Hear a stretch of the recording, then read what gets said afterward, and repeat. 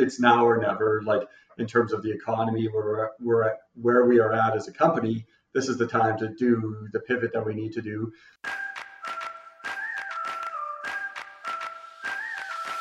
Welcome to Startupville, the show where we discuss what it's like to build a tech startup and a startup ecosystem in a small city. I'm Mike Wolsfeld, our host is Dan Gold, and today we're talking with Jared Fedorchuk, CEO and partner of Levis Tech. We talked with Jared about Levis's journey, how they started life as a digital agency and followed their expertise and the market to change their business. They've even started to dive into the startup world, spinning off some of their proprietary tech into products of their own, moving some of their business from a service-based model to a software-as-a-service product-based model. We talked with Jared about the factors that led to their recent pivots and where Levis is headed into the future. Welcome to Startupville.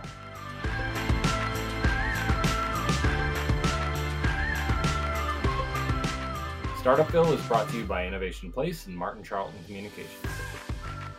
Jared, we've spoken many a time over the last 5 years about your journey, and something that I'd like the listeners of Startupville to know, and viewers, we're in Vision as well, to know is how you've dealt with starting in a space which is website driven, the media side of digital driven, and you've moved towards this tech space. Firstly, what was the journey like, and what was the driver behind it?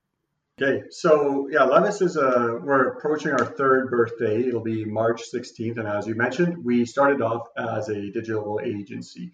If you don't know what that is, look it up, but it's websites, SEO, social media, yada, yada, yada. I think a lot of people are pretty familiar with it. When we started Levis, digital agency, but we had a lot of little side projects that were a lot more technical oriented. And this is kind of things that we were interested in, but we had experience in the agency space. So we kept working there as required. And these tech projects kind of kept budding, but they're more back burner type things. What really gave us a kick in the butt was last year when COVID hit, truth be told. So at that point in time, like a lot of other companies, the sales funnel kind of started to slow down. Everyone was really quiet. And we were deciding what we were going to do next. And we decided to take the plunge into the tech stuff. All the side projects that we had that were kind of percolating, moving slower than we liked, we thought we were just going to dive into that head first. Now, given the nature of what the type of work you do in digital agency, it was advantageous to us, as it's not like our revenue immediately ran dry. We had a bit of a runway, but as we had excess labor start to surface from a lack of client work, we just dedicated that towards the tech projects, and that's really who we are now. So Levis Tech, from Levis Media, we still do some websites here and there, but a lot of our focus goes into two buckets, two pillars. So one, we do some client work and consulting work, and we do client applications depending on what the needs are. The other thing is we've got our own suite of products that we're in the process of bringing to market right now. And there is some overlap between the two of these. There's some good synergy going on, but generally we've kind of pulled a plug on all the agency type work, and we are just focusing on our tech endeavors. So as a part of that, and from my understanding of it, not only did you make the bold move to really fly the flag to say, hey, we're no longer Levis Media, we are Levis Tech. That's a sign of intent to the marketplace. But also you took the opportunity in that time to look at those off the side of the table things and look at the opportunities and the innovation that can come from that, and really spend the time investing in the firm, which during a busy time, I think we all know when you're busy, it's client, and maybe 5% working on your own business into that new space, because otherwise you're just working on getting the same clients or the same style of clients in the existing funnel.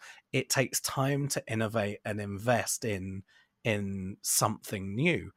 So we all know that the coronavirus has been horrible. But there are companies, there are organizations who have looked at this and said, look, this is horrible. But at the same time, maybe there is a space that we can really invest in ourselves and see how we can support people on the other side of this, and that evolution of who we are, that soul searching piece. That's my observation of what you did. My question to you is, when it came to speaking to your team, to your partners, how did you address, okay, this is the time to do this, and sure, it's going to be a time that we invest in ourselves, we need to do this? How did those conversations go? So I think like everyone else, when COVID hit, it was very quiet for a while, right? Like there was a couple of weeks where like the business community was just like everyone was just watching what was going on. Like no one really knew the lay of the land. Like even the projects we were currently working on, yes, our staff had code to write, but the clients weren't even responding about like the current projects. Like everything was on hold. So it gave us time to think, right? Because you kind of sit there and you're digesting everything that's going on. And as I mentioned, we had all these tech projects that were on the side, and it was more enticing to us, but it's like, oh, well, we have to keep doing this agency stuff to pay the bills. The tech stuff can sit there. But at the same time, we knew there's a window of opportunity that was going to close on these tech opportunities. So we were kind of torn. So COVID came, gave us time to think, and we realized, look, like no one is going to be purchasing in a big way right now. Regardless, we are going to have these gaps, but we also have these opportunities. And it just so happens because of the industries that we were making inroads with, it was favorable to what was going on because it's resource management, inventory management, that sort of thing. Stuff that's very closely tied to supply chains, which have been very strained over the course of the pandemic. So it was we were kind of strong-armed into it, but it worked out in our favor. Like I kind of feel we evolved with the environment that we were thrown into. The conversations with the partners, I think they kind of realize it themselves as well. It's like, well, the writing's on the wall. Like it's now or never. Like in terms of the economy, where we are at as a company, this is the time to do the pivot that we need to do. The staff were a little nervous at first because they were like, well, what does this mean for us and our careers and our jobs? And it's like, and I explained, given the situation of the client work we have now, we've got a good runway. You guys don't have to worry. There's no need to panic. And at the same time, we do have legit opportunities here. And this is the kind of work that you guys want to be doing anyways, right? Like we're always talking about the more exciting tech stuff. You guys have all made a million websites before. So there has to be a little bit of risk to get the reward, but this is the path we're going to go down. And I know we're going to be able to do it, right? You guys are rock stars. So let's just do it. And we did. And now it's been about a year and we're starting to see the fruits of our labor. We're pretty satisfied with where we're at and how things are going. You mentioned to me the last time we spoke, this really is a very, in some ways, a very gentle evolution of the organization, because your system that you developed your websites on, you made it flexible enough at the beginning to be able to apply it to other problems and create solutions. Tell me about maybe a level of foresight that you had and what you've been able to do with it. Sure. So everything that we do at Levis, not everything, but a good majority of it, is based off of a proprietary tech stack that we have that's called Prism. It's a modular framework to make web applications. So that started about 12 or 13 years ago. And the low-hanging fruit back then was websites. So we developed a CMS for it, a content management system. So just about every website I've done in my career has been made on the CMS on Prism. So the natural evolution for that was it turned into a more generalized web framework. So for a number of years, we've been making clients' applications on this web framework. So we had this underlying technology and the processes, some of them are derivative. When we were doing websites, it was a lot more of a waterfall methodology. You find out what the client's needs are, you assess them, you make the design, the content, program it, and out it comes. That was a bit of a challenge for us, changing from this very linear way of thinking into, okay, this isn't a linear, like we start and we're finished. No, the projects aren't like that. This is something that's living and breathing, and it's continuing all the time. So we had some processes that were very favorable to transition over. We had a lot of the technical skill sets in place. So we didn't have to start from scratch, but there was some learning curve that was involved in how to do things, not necessarily get things done, but get them done more efficiently, right? Because agile project development, we just didn't do a lot of it previous to making software. You don't need it for websites, but with SaaS products, you definitely need it, because it isn't feasible to come up with 100% tight scope on some vast software product, bring it to market anymore. You need feedback. You need to see what the market needs, see what your partners need and your clients need, and adapt the technology you have to specifically their use cases. Okay, so you've had this relationship with your clients through website design and the such like, and supporting them through a period of time, and I'm sure a number of them on a fairly long-term basis. In terms of listening to the marketplace, having those relationships already, and maybe relationships that you'd like to build, this is a question that I'm asking from the point of view of someone who's in the startup space. Maybe they're on their own or there's just a couple of them. How much listening did you do during this period, at the beginning of this period, to go, okay, well, we're wanting to pivot, but we really need to know what the marketplace needs and what our individual asks. Is it in our scope? Could we do it? How do you evaluate that? How did you go about the listening phase? So one of the struggles that we always had when we wanted to get more into the tech space was our skill was in technology. We don't know the ins and outs of any particular industries other than our own and what we've learned through osmosis.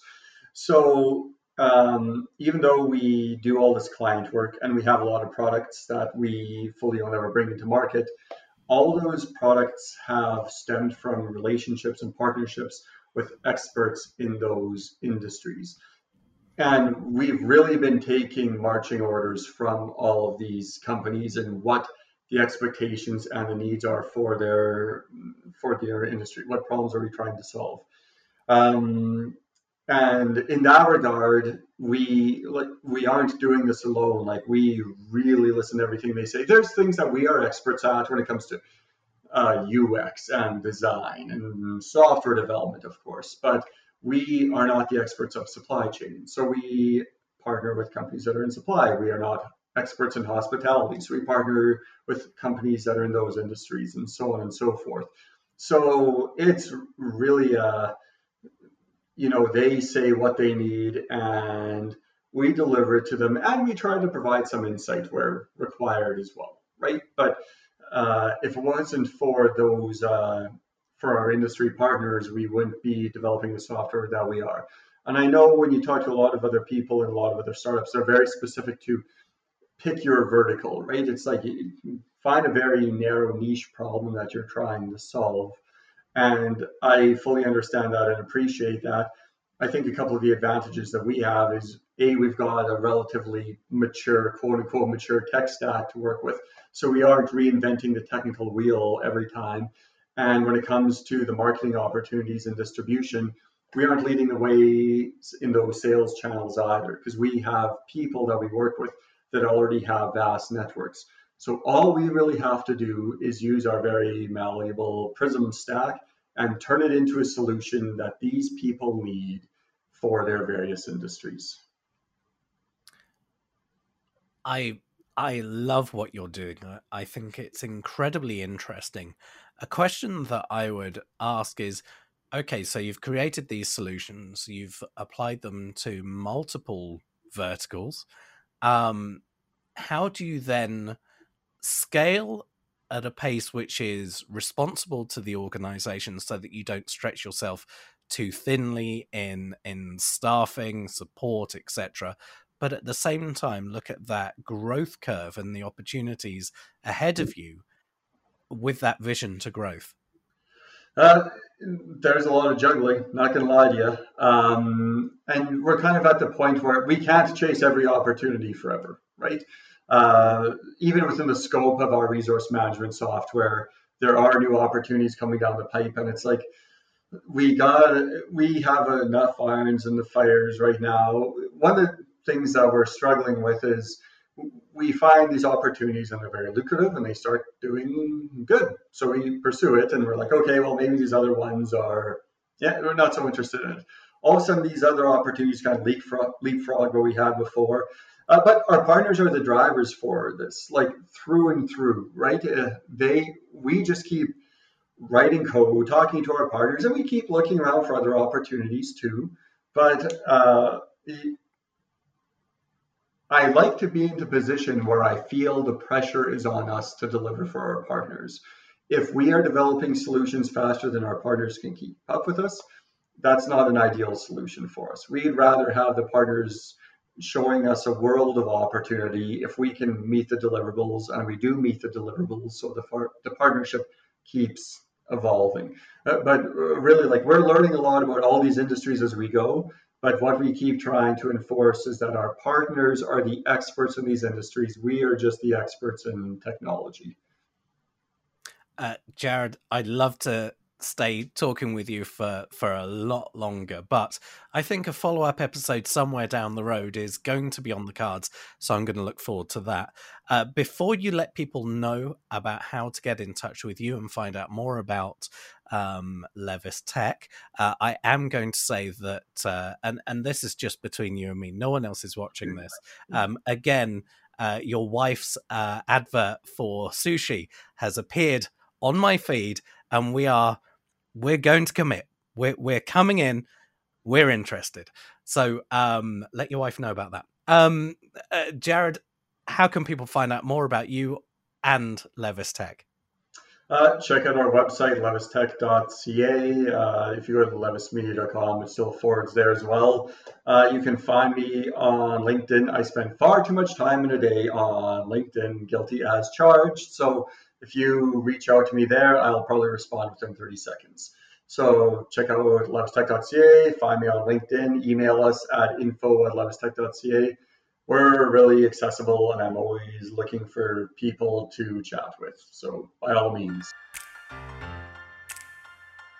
Startup Bill is brought to you by Innovation Place, helping grow the tech sector in Saskatchewan, Canada, and is produced in partnership with Martin Charlton Communications at WeTellYourStories.ca. The show is produced by me, Mike Woolsfeld, and our host, Dan Gold. Our theme music is from Gigi Riggs and Reactor Productions. Find out more about us and our guests at innovationplace.com/startupbill, and follow us on Facebook and Twitter at StartupBillPod. Remember to subscribe and review on Apple Podcasts or wherever you like to listen. It really helps us rise up the ranks. See you next time on Startup Bill.